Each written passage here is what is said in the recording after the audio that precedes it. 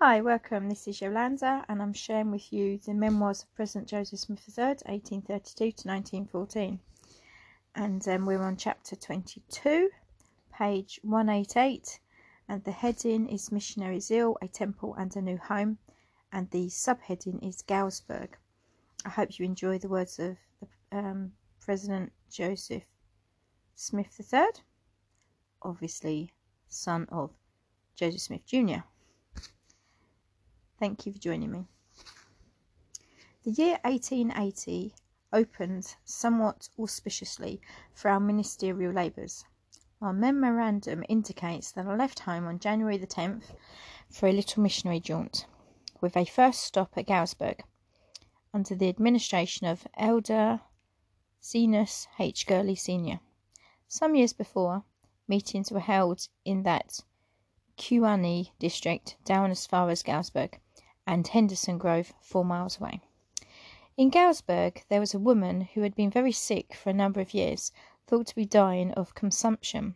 Her name was Mary Despain, and among her acquaintances and neighbours was an aunt of our brother Edwin Stafford. A conference was held at Henderson Grove, during which Brother Gurley's preaching attracted considerable notice, news of which reached Mrs. Despain. Hopeless of receiving help from medical sources and unwilling to die without further effort to secure benefit, she held a conversation with her neighbour, Elder Stafford's aunt, who offered to send some word to Elder Gurley and see if he would come and administer to the lady, even though she was not a member of the church. Elder Gurley was a kindly, free-hearted man who believed the blessings of God were open to all who sought them in contrition and humility. He expressed his willingness to do as requested, provided Mrs.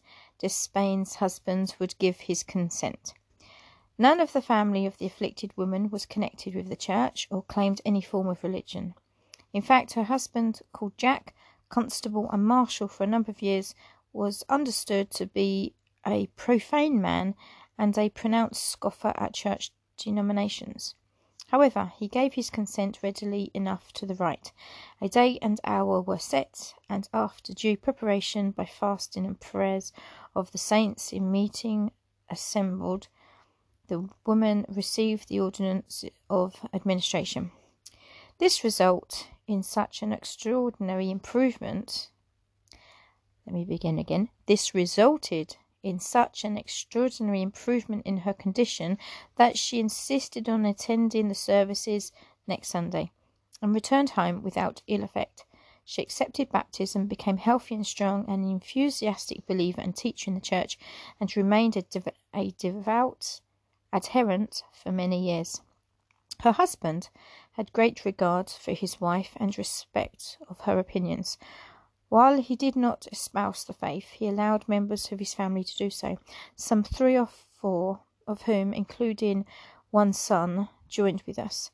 Sister Despain's healing had been so marked, and her faith and loyalty so strong, that she constantly busied herself in presenting the gospel as she understood it to her friends and neighbours, thus becoming a veritable minister of the good news, and pretty well known over the state in her faithful labours. In the fall and winter of 1870 to 1880, there were held in Galesburg some revival meetings under the direction of the celebrated evangelists, as I recall, Reverend Dwight L. Moody and the singer Ira D. Shanky. While this revival was in progress, Sister Despain attended some of the meetings, seeking opportunity to talk to the evangelist.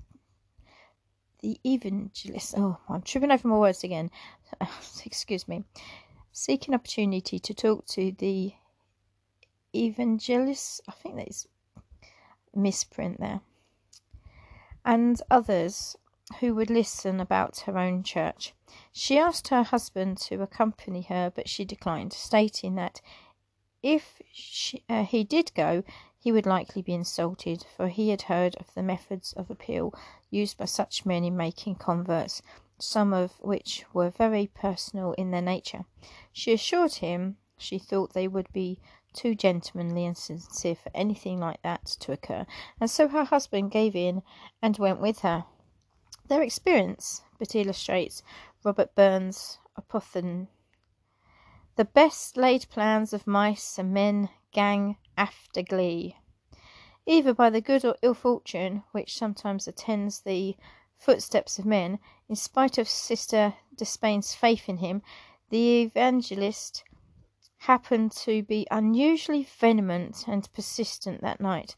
When the time came for him to make personal appeals and the choir was singing invitingly, the reverend gentleman marched down the aisle, speaking to first one and then another. Finally, he reached our sister and her husband, a man well known to almost everyone in the audience.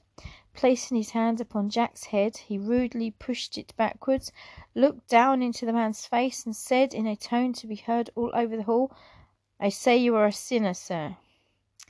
To the surprise of those who knew him, Mr. Despain did not break out in his usual rough language, nor did he rise belligerently to his feet. Instead, he said quietly, "I know that, sir."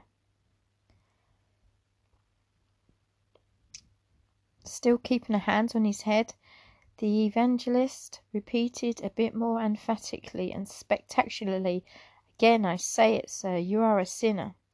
Again Despain replied, his temper in control, "Yes, sir, I know I am a sinner. Kindly go on about your business and leave me alone." Sister Despain had been pale with alarm, greatly fearing her husband would retaliate with violence and cause a scene. To her relief, nothing of the sort happened, and they stayed in the close of the service. After reaching home, he jerked off his collar as if he had experienced a choking sensation, and turned to her abruptly said, "Now, Mary, I went to that meeting tonight to please you, and because you assured me the evangelist was a gentleman who would not insult anyone. I had my doubts, and the events proved I was right. I know I am not religious. I have been a rough man all my life, but I know what decent treatment in public is. Never ask me again to go to any of these protracted revival meetings, for I will not go. I will go with you, however, to the services of your own church people, and from this time on will help you to advertise them and to entertain the elders when they come. I will supply you with means, so far as we can afford, to help your church. From time to time I shall try to restrain my temper, to quit using profane language,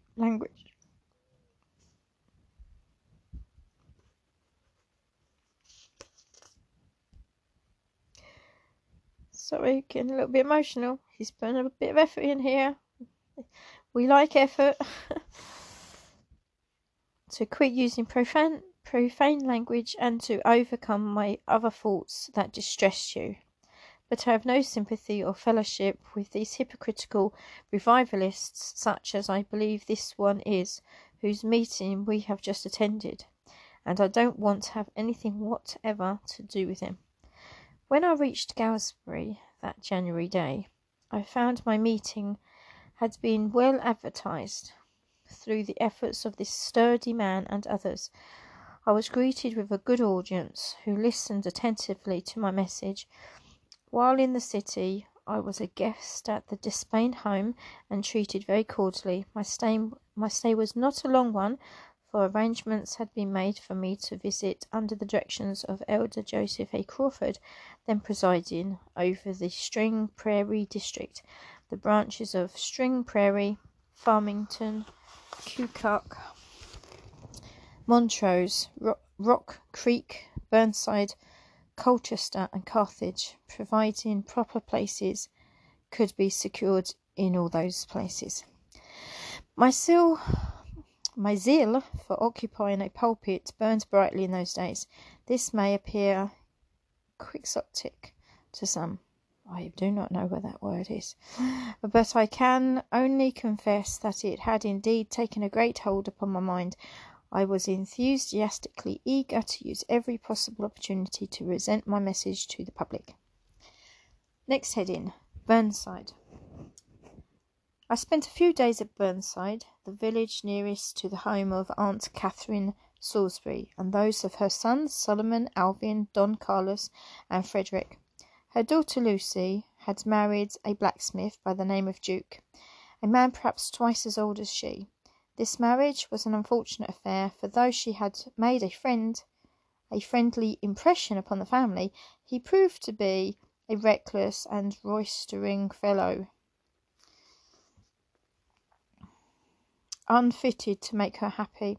After his death, she made a second venture in matrimony, which proved as unsuccessful as the first, for she married a man of much the same type, with whom, at the time of my visit, she was living in Burlington, where also resided her only son Jack. On arriving at Burnside, I found that Brother Willington McGrahan and his brother Thomas, not then a member, had been promised the use of the Christian church, a small frame building, very neat and well located.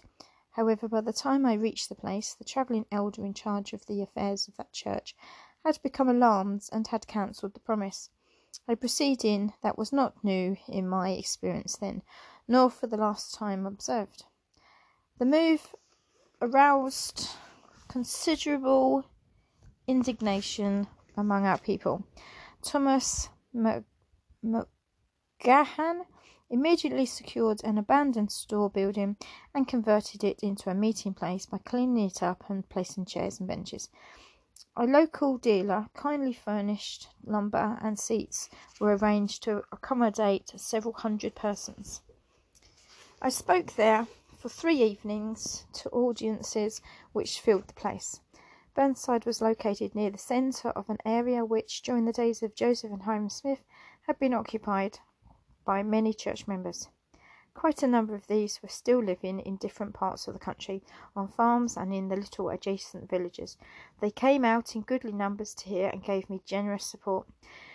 The effort which had been exerted against our meetings, and the hostile attitude of the minister mentioned, had created a sensation among non-members also, which resulted in there being an unusually large number present at our gatherings, thus affording us really a better hearing than we might otherwise have secured. How inscrutable are the ways of God, and the power by which he can turn evil into good. My topics were confined to usual gospel themes. The Christian minister and a number of his members had been outspoken in their condemnation of what they were pleased to call Mormonism, and injudiciously had alleged that we, of the reorganized church, were nothing but Mormons who would teach and practice polygamy if we dared to do so, and if the law were not against it. Not caring to concern myself with these allegations, I presented our views in an affirmative manner only. An amusing incident occurred on the second night of my effort. The building was crowded, and I was having considerable liberty in presenting our views. At one point I touched the subject of the official organisation of the church for purpose of spiritual works and the establishment of the apostolic quorum as set out in the New Testament. Just then there came a sudden crashing sound like the breaking of timber. It came from the section where the seats were formed of planks. I looked up just in time to see a whole row of people dumped onto the floor. It seems that what had happened was that the Christian minister who had been sitting there had become so disturbed over the position I had assumed, and was sustaining in such an indisputable manner by citations and arguments, that in high displeasure he had arisen to leave the room, the people in his vicinity craning their necks to watch his dramatic departure, had brought some unusual strain upon the temporary seating arrangement, and the supporting timber at the side gave way, and planks and people were precipitated to the floor with a bang. Naturally, a moment of diversion followed, the upset listeners scrambling to their feet, and attendants trying to rearrange the seat, all with what annoyance, embarrassment, or merriment was peculiar to their individual temperaments. That is a bit amusing. When the commotion subsided, I proceeded to pay my respects to the good Christian brother who had refused us the use of a better building, and who could not stay to listen to my discourse. but remarking that I truly had not realised my arguments would be so upsetting as to disturb the very seats upon which they were sitting. I added that I hoped they would absolve me from having had any designs upon those material foundations, even if I had launched some deliberate attacks upon their spiritual ones and had tried to knock all the props from under their ecclesiastical structure that I could. Rumours of the incident and my application of it spread about town next day, and on the third and closing evening we had an even larger congregation of attentive listeners than before. Next heading, Colchester. From Burnside I went to Colchester, where I lived. I will begin again. I've jumped over my tongue again. From Burnside I went to Colchester, where lived the family of my uncle and aunt, Arthur and Lucy Milliken. The group included a number of boys and girls, bright young men and women, with whom I was glad to renew contacts. My cousin Arthur managed to obtain the use of the Christian church there, and assured me the local congregation of that faith, largely composed of Scotch, English and Welsh miners, were very friendly and intent upon hearing me.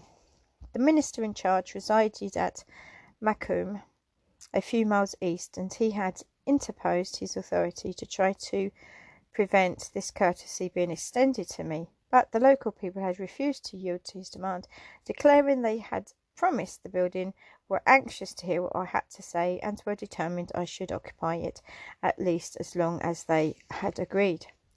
I preached morning and evening of the Sunday I was there. In the audience, as I learned at its close, was a young man named Hannah. He was son of the Reverend Richard Hannah, who presided over the Methodist Episcopal Conference, which included Nauvoo at the time I was living there. I believe this young man was named Richard also. He attended 2 of my services, one on Sunday and one on a week evening, and showed an intelligent interest in what I presented. He came and introduced himself to me, saying that his father had often spoken of me and my mother, of my stepfather and the Bideman family he had known at Canton. This young man said that his father used to tell laughingly and with considerable enjoyment how as a young man I used to attend his meetings, and how, considering me one who stood high in the community, and also along with the rest of my family high in his regard, he had once broached to me the subject of my uniting with his church. When I declined, he pressed me for a reason, saying I was a good moral young man, took an interest in their temperance work, was a frequent attendant at their public services, and he did not see why I should object to joining them. I had replied, and this was what amused the gentleman, that I couldn't join his church because I didn't believe the doctrine he preached, especially that doctrine of hellfire. The blind elder Macomb, the local pastor, and he all professed to believe. The son declared the Reverend Hannah had enjoyed the way I had stood up and answered him so frankly, and so firmly defended my position, and he often related the circumstances to others. I remembered the incident. It had occurred at the Nauvoo house in the presence of my stepfather. I was glad to meet this young man, Hannah, and to hear from his father in that way. When he mentioned that he intended to write and tell his father that he had seen me, I asked him to convey to that good gentleman my regards, and to say I remembered him with a great deal of pleasure.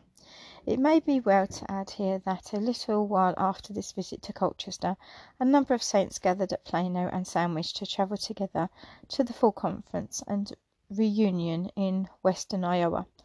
It so happened that our special car was taken on by the regular train, on which there was a car filled with Methodist people going home from a regional conference over which this Reverend Richard Hannah had presided. Hearing that I was on board the train, he came back to our car to greet me, and to insist that I go forward with him and meet his friends. I first introduced him to some of our people, and then accompanied him into the car where his friends were. He was apparently well esteemed among his associates, and was then a man in his 80th year, strong and hearty.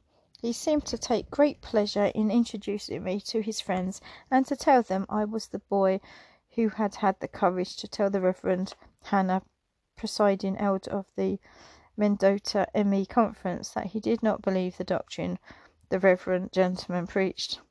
He related the circumstances for the entertainment of his friends, laughing heartily at the recollection, and giving me a high recommendation for soberness, uprightness of character, and fearlessness in stating my opinions. He bore an excellent testimony to the character of my mother and of our family at Nauvoo, and, what was more significant to me, stated that he had watched with a good deal of interest the course I had taken in regard to the religious questions that had beset me, and heartily commended me for the wisdom I had displayed. He told me his son had written him, mentioning the fact that he had attended my service, and could not justly find fault with my position regarding the New Testament gospel or the arguments by which I had maintained it. Reverend Hannah was known during the War of the Rebellion as the fighting chaplain of the 116th Illinois Regiment, which will give my readers an idea of his nature. He was of the sturdy, backwards, knock down and drag 'em out type of argumentative preacher, like Peter Cooper. I once had an evidence of his vigorous handling of a situation. It occurred at one of his services in Nauvoo. Some unruly young chap had torn the ear flaps from a fur cap, and by using a bent pin had hung one on the back of the local preacher's coat between the shoulders in such a way as to allow it to dangle comically from side to side. After having been down among the young men in the congregation, exhorting and trying to rough them to the call of obedience, Mr. Happily had walked back to his place on the platform, the fur appendage swinging saucily with his rather waddling gait, a spectacle which naturally caused a wave of hilarity to sweep over the young folks. Reverend Hannah was in the stand, and catching sight of the swaying flap pinned on the brother's coat, he fiercely snatched it off, and with vindictive glares and almost caustic tongue denounced the unknown prankster, used in no uncertain gentle terms. I was sorry, of course, that the local elder, whom I respected, had been treated so rudely, but I could not approve of the terrible denunciation which Reverend Hannah poured forth upon the culprit. It was the memory of what he had said on that occasion that helped me later to tell him frankly I did not like the hell-fire doctrine he and his friends were so fond of preaching. In 1847, Reverend William Hannah was stationed at Nauvoo. He was quite a different type of man from his brother Richard. He was sedate and intellectual, and not so fierce and empathetic in his condemnation of the sinner. It was he who performed the marriage ceremony for my mother and Major Bideman in December of that year. This recital may perhaps be fittingly closed by stating that after I went to live in Plano, I happened to meet on the main street of Sandwich one day my old friend Mr. Happily and a companion. He had come over from a station on the Rock Island Railroad, intending to call on me at Plano. I was glad to see him again, and we had an agreeable, though short, conversation. I never saw him again, for shortly afterwards, as he was crossing a railroad track in returning to his home, he was run down by a fast train and killed. To return to my missionary effort at Colchester, in speaking at some length on the subject of the miraculous gifts of the gospel, a rather stormy condition resulted. The explanation I gave of the 12th chapter of Corinthians and the 4th chapter of Ephesians, and my arguments upon the general nature of faith, seemed to gain the approval of certain thoughtful people. One Sunday school teacher in the Christian church enthusiastically endorsed my views and agreed that God had blessed these gifts and was alone responsible for their being in the church, that honest men should either accept them and obey their leadings, or acknowledge that they, the honest seekers, had not yet found the true church of Christ. Some of the fellow churchmen of this teacher became so wrought upon over his opinions that they made it an open question as to his standing with them, and it was decided to exclude him from his office in their Sunday school. He answered them in the substance: "I have read the chapters Elder Smith cited, and find that these gifts were placed in the Church of Christ, just as he said they were, and I have come to believe, as he does, that they should be found in the church claiming to be of Christ. If they are not there, then I am justified in believing the claims of that church are not well founded. I have not found them in the church which I have been representing, and therefore I have come to the conclusion it cannot be the church patterned after the one Christ established, or one which is accepted by him." He remained steadfast in these views, I was told, up to the time of his death some 2 years later. This controversy among themselves seemed to gain friends for our organisation, even though it resulted in my being finally excluded from the use of their building. I was invited to deliver a temperance lecture in a hall frequently used by a number of miners in a sort of lyceum organisation. The address delivered was very well received, and I was thanked quite warmly by a number of influential people of the congregation. Next heading: Carthage. By agreement with Elder Crawford, he and my cousins Solomon and Don Salisbury secured for my use the courthouse at Carthage, the county seat. This hall I occupied on the evenings of January the 16th and 17th, and twice on Sunday the 18th. Elder Crawford was in charge, with cousin Solomon associated with him, and Elder Richard Lambert from the Rock Creek branch, 10 miles east of Nauvoo. Solomon and Don had accompanied me to Carthage, and also cousin Don Milliken. As we started out, I was driving a horse hitched to a sulky, but the weather was cold, the ground frozen and very hard. I, a rather heavy man, and had perhaps none too strong a vehicle. At any rate, not far from Colchester, with all the weight and jolting and jarring, the sulky broke down, and I had to mount the horse for the rest of the journey to Carthage, my first ride on horseback in quite a number of years. When I reached the county seat, I was domiciled at the home of Mr. I. Wiley, brother-in-law of Elder Crawford, where I was very courteously and kindly entertained, and my stay made very pleasant. One evening was spent in the home of my old lawyer friend Hooker, who also treated me very kindly. Previous to coming, I had thought a great deal about this contemplated effort at Carthage, and had speculated considerably, remembering my father's death in the jail there, the causes, as I understood them, which had led up to that tragic event, all the trials and difficulties which ensued, the later occupants of the county, the legal affairs at Carthage taken over by many who had been at enmity with my father and the church he sponsored, and perhaps over and above all, the public opposition to me which had once been shown in that city. I constantly asked myself the questions: how would I be received? What course should I pursue in my discourse there? Would the people listen to me? I had known every principal man of business there when I left the county in 1866, but 14 years was sufficient to bring many changes and to alter materially the aspect of conditions and attitudes.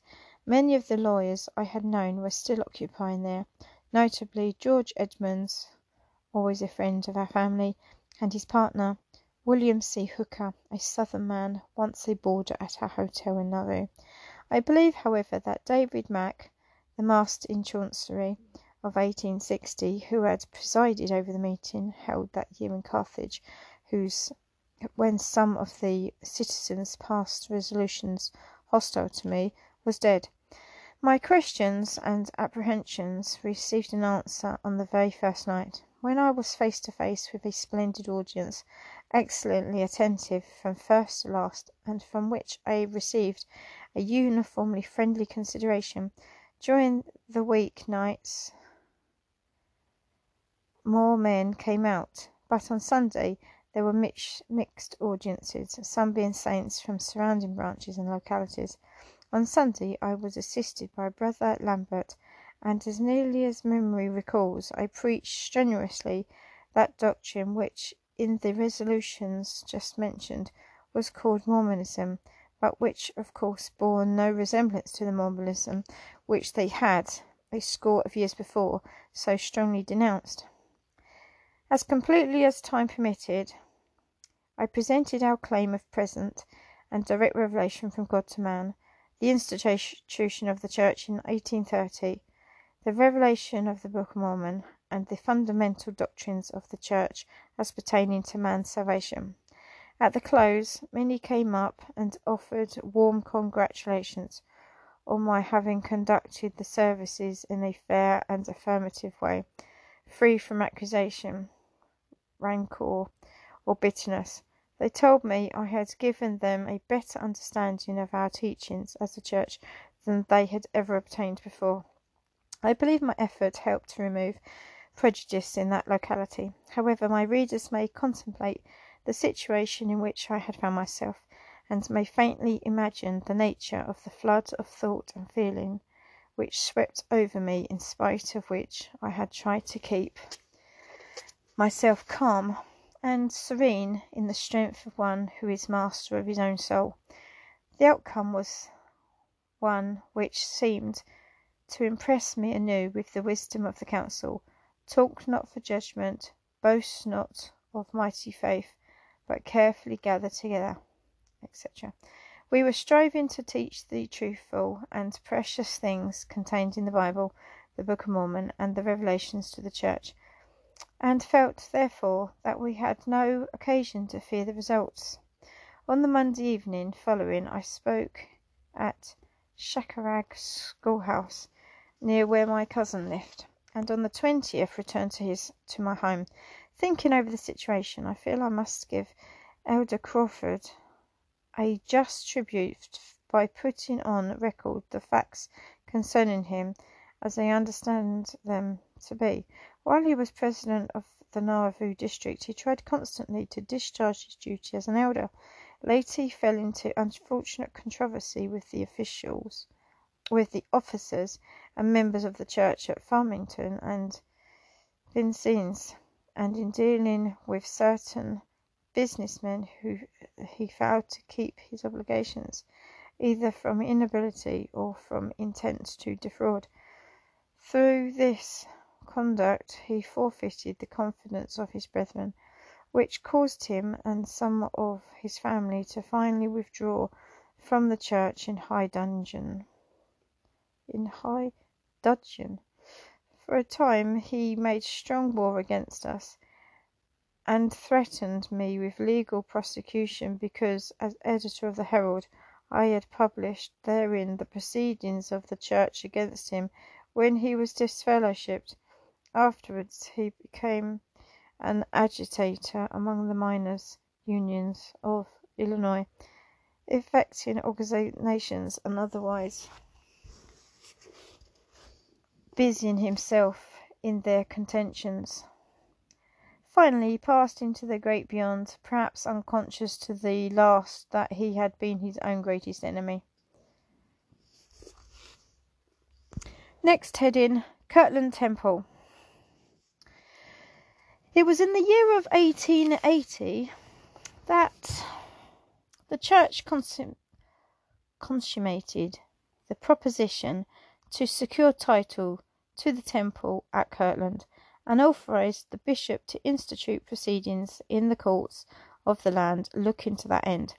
As I had first seen the building in 1866, it was badly dilapidated and in sad want of repair, though still being used at times. No apparent attention had been paid to it for a number of years, and then, after receiving sanction from John E. Page, then residing in central Illinois, a form of church organization was affected by one Zadok Brooks, who went thither with a number of old-time malcontents and others, and attempted a resettlement. There were some newer converts with them, among them the Russell Huntley of DeKalb, whom I have already mentioned, a man of considerable means, which made him quite an asset in the undertaking. When his religious fever subsided, and the flock he had gathered at Kirtland was broken and scattered, Elder Brooks disposed of his interests there and drifted south, finishing his career, I was informed, as a retail vendor of spirituous liquors in what was then termed a grocery, but would now be called a saloon. A number of the old saints survived the crash and remained in Kirtland and vicinity. Huntley returned to his former home in DeKalb, where I first became acquainted with him some time later. He had perhaps become a convert to Mormonism in the abstract, but aside from the baptism administered by Brooks, he had evidently made little study of the doctrine and seemed to have little or no knowledge of the foundation, principles, and theories of our faith. He had had some conversations with Elder William E. McLennan at Kirtland, and with one Van Dusen and a few others, but none seemed able to give much reasonable account of their own religious attitudes or beliefs, much less guide him in shaping his. A family of Calhouns and a young man named Warren, claiming to perpetuate the church established by Brooks, wandered up into Wisconsin, where I met them at Burlington, and was sharply rebuked by Warren for stepping in, as he declared, to deprive him of his right to leadership. My answer was, I have no knowledge of your having a call from God, but I do know you are doing nothing. If you have the right to act, you certainly are not exercising it. I know what I was commanded to do, and I am trying to do it. But if I find you have the right to lead the church, and that I am preventing you from accomplishing God's promises, I will frankly acknowledge it and get out of your way. On your part, you should either unite with us or go ahead yourself. Until you do the one or the other, please keep out of my way. Woohoo! What became of Warren I know not, but Calhoun united with us and lived faithful to his baptism covenant until his death. Huntley, after his return to DeKalb, met members of our church, among them Elder Mark H. Forscutt, for whom he learned to cherish a good deal of friendship, as well as for my brother Alexander and myself. Some time later, while stationed in St. Louis, Brother Forscutt organized a cooperative company to do business in the greengrocery line. He secured some 12 or 15 members who subscribed $100 each. Among these were Alexander Fife, a Scotchman, and Joseph A. Betts. The company was formed, officers chosen from among the subscribers, a building rented, a delivery wagon purchased, and the enterprise launched with flying banners. Brother Forscott was installed as business manager, with an assistant employed to put up orders and make deliveries. I knew nearly all the men who were stockholders in this movement, and took considerable interest in watching the development of the experiments, anxiously desiring its success while fearing its failure. Some little time after its organisation, I visited St. Louis and called upon Elder Foscott. I found him in their store, quite a large brick building, located a little out from the business section, busily engaged in handling his trade. He explained some of the details of the enterprise to me, which caused me to feel impressed that the venture would not be a success. To me, it seemed that the rental of that building outside the business area at $600 a year, the purchase of a delivery outfit at $400, and the equipment of an office at over $100, and the employment of a manager at $75 a month, plus a salary of an assistant, presented a combination of overhead expenses that a company organised with a capital of $1,200 to $1,500 would not be able to carry for a very long time. I was not in a position, however, to offer any advice or suggestions, or to find fault with its management, for I had nothing to do with it. Within 6 months the venture failed, and several people were rendered disconsolate over the outcome. The story of this attempted cooperative business is a matter aside from that which I started to tell about the church endeavouring to obtain the title to the Temple of Kirtland, except for a connection or two which will appear. Huntly, having become convinced that his efforts in Kirtland were unavailing and accomplishing nothing, had turned over to Brother Foscott, my brother Alexander, and myself the title to the temple which he had received from Brooks. Following this failure of St. Louis, certain members of the cooperative company thought that either we or the church should refund to them the money which they had lost in the enterprise, claiming that the failure was due to Brother Foscott's mismanagement. That sentiment was a pull upon us in one direction. Then from Bishop Rogers and others came strong importunities to make the title of the temple property over to the church. Outright, this Alexander and I refused to do. For reasons we thought good, Brother Foscott remaining passive in the matter. Soon as effort was made by the school directors in the Kirtland vicinity to buy the temple for school purposes, and we were waited upon by a committee with their proposals, the spokesman, a Mr. Carpenter, was accompanied by a director named Makepeace.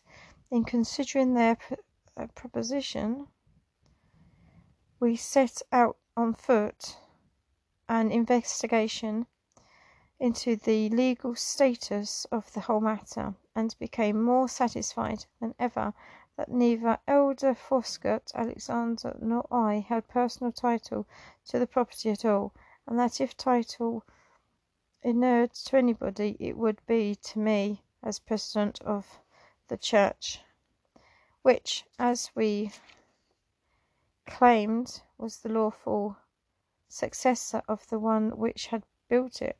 We refused, therefore, to either sell or give quitclaim title to the school directors.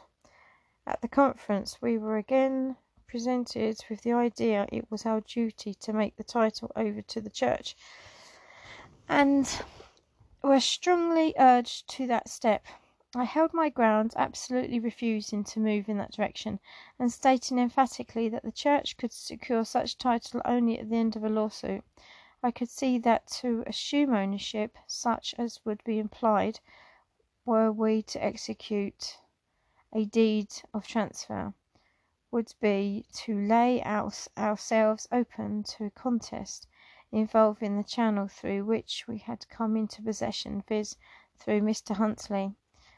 I much prefer to have our right to the property acknowledged by the courts through our claims, viz., that our organisation as a church was the true successor to the one which originally held the property. Whether or not many others saw the reasons and object of my long and steady refusal, I do not know, but the bishopric did see it, and the result was, as I have said, authority from the conference to proceed in the courts of Ohio with a suit to quiet the disputed title. To this suit, the Utah Church and some individuals who had possession of portion of the original tract were made parties. It resulted, as it is well known, in the title being found to belong to the reorganized church as the lawful successor to the one organized April 6, 1830. The decision, as made by Judge Shearman, is as follows. In Court of Common Pleas, Lake County, Ohio, February 23rd, 1880, Present Honorable L.S. Sherman, Judge F. Payne, Jr., Clerk, and C.F. Morley, Sheriff. Journal entry, February term 1880. The Reorganized Church of Jesus Christ of Latter-day Saints. Plaintiff against Lucien Williams, Joseph Smith, Sarah F. Vidian, Mark H. Forscutt. The church in Utah, of which John Taylor is president and commonly known as the Mormon Church, and John Taylor, president of said Utah Church defendants.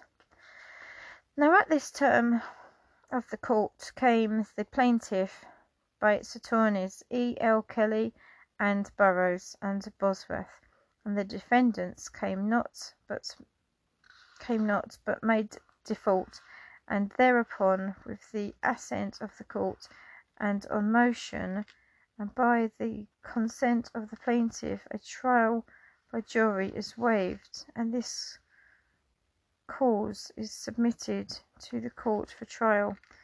And the cause came on for trial to the court upon the pleadings and evidence, and was argued by counsel on consideration, wherefore the court do find as matters of fact. First, that notice was given to the defendants in this action for publication of notice, as required by the statutes of the state of Ohio, except as to the defendant, Sarah F.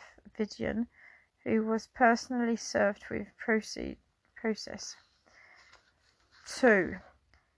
That there was organized on the 6th day of April 1830 at Palmyra in the state of New York by Joseph Smith a religious society under the name of the Church of Jesus Christ of Latter-day Saints, which in the same year removed in a body and located in Kirtland Lake County, Ohio, which said church held and believed and was founded upon certain well-defined doctrines which were set forth in the Bible, Book of Mormon, and Book of Doctrine and Covenants.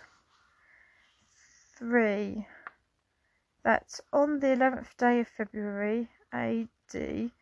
1841, one William Marks and his wife Rosanna, by warranty deed of that date, conveyed to said Joseph Smith as sole trustee in trust for the Church of Jesus Christ of Latter-day Saints, being the same church organized as aforesaid, the lands and tenements described in the petition, and which are described as follows.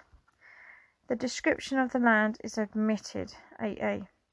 And upon said lands, said church had erected a church edifice known as the Temple, and were then in the possession and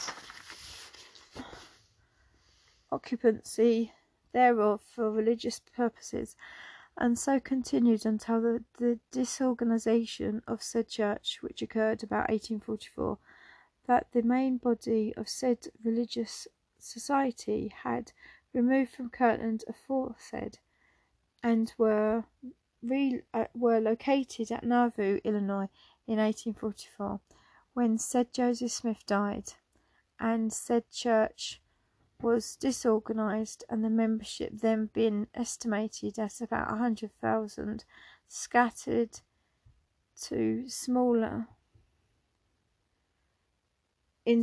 fragments, each claiming to be the original and true church before named, and located in different states and places. That one of said fragments, estimated at 10,000, removed to the territory of Utah under the leadership of Brigham Young, and located there, and with accessions since now constitute the church in Utah under the leadership and presidency of John Taylor, and is named as one of the defendants in this action. That after the departure of said fragments of said church for Utah, a large number of the officials and membership of the original church, which was disorganized at Nauvoo, reorganized under the name of Reorganized Church of Jesus Christ of Latter-day Saints, and on the 5th day of February 1873 became incorporated under the laws of the state of Illinois, and since that time all other fragments of said original church, except that one in Utah, have dissolved, and the membership has largely become incorporated with said reorganized church, which is the plaintiff in this action. That the said plaintiff, the Reorganized Church of Jesus Christ of Latter-day Saints, is a religious society founded and organized upon the same doctrines and tenets, and having the same church organization as the original Church of Jesus Christ of Latter-day Saints, organized in 1830 by Joseph Smith, and was organized pursuant to the Constitution, laws and usages of said original church, and has branches located in Illinois, Ohio, and other states. That the church in Utah, the defendant of which John Taylor is president, has materially and largely departed from the faith, doctrines, laws, ordinances, and usages of said original Church of Jesus Christ of Latter-day Saints, and has incorporated into its system of faith the doctrines of celestial marriage and plurality of wives, and the doctrine of Adam God worship, contrary to the laws and constitution of said original church. And the court do further find that said defendants Joseph Smith, Sarah F. Vidian, and Mark Hay Forscott are in possession of said property under a pretended title, derived from a pretended sale thereof, made by order of the probate court of Lake County on the petition of Henry Holcomb as the administrator of said Joseph Smith, as the individual property of said Smith, and the court finds that said Smith had no title to said property except as the trustee of said church, and that no title thereto passed to the purchasers as said sale, and that said parties in possession have no legal title to said property.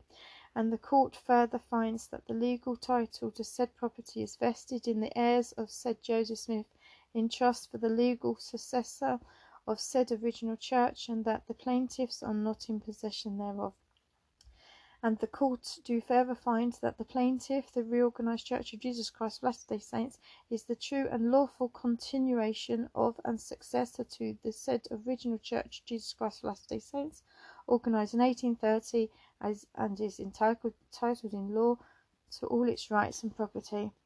Whatever animadversion may have been passed upon Alexander and me for what was called our obduracy in this matter was removed by the discovery that we had taken the only way to forever and completely justify the church in the position it claimed in relation to the original organisation and its rights to the title in dispute. I may add that the building has been adequately repaired by the reorganisation, appropriately restored and furnished, and remains today as a place of prayer and praise, one of our most treasured possessions. End of section. I'm going to leave that there. This is page 193. I will begin a missionary fund in the next episode. Thank you for listening. Wasn't that exciting?